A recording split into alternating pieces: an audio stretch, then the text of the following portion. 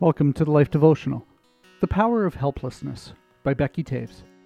That is why, for Christ's sake, I delight in weaknesses, in insults, in hardships, in persecutions, in difficulties. For when I am weak, then I am strong. 1 Corinthians 12:10. Nothing keeps me on the edge and growing more than desperation. If my life had no tension, I would no doubt become restless and lazy, sucked into a life of self-indulgence. But indulgence always leads to emptiness. We were made for something more. For someone more. Living for Christ's sake, as the Apostle Paul puts it, requires us to jump into the fray. There we realize an ongoing battle rages within us between the Holy Spirit and our sinful nature.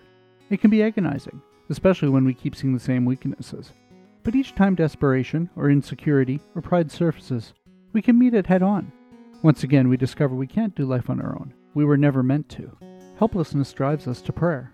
It humbles us. It carries us from wanting to be like God to wanting to be with God. Ultimately, it opens the door to the Holy Spirit's power. I imagine some of you feel battle-worn. You think you'll never overcome the difficulties in your life, but you can learn, as did Paul, to delight in the very weaknesses that thrust you into God's mercy. He discovered that every hardship served the higher purpose of finding strength in God. So can we.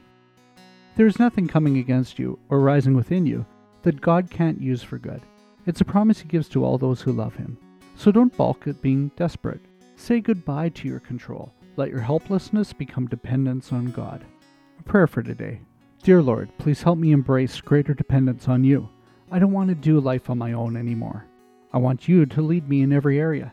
Empty me of self and fill me with the Holy Spirit. Amen. Go deeper. Write down the things that are causing stress in your life right now. Then offer them to God, admitting you are helpless without leaning on His strength. Do you need prayer? Come see us at thelife.com/prayer.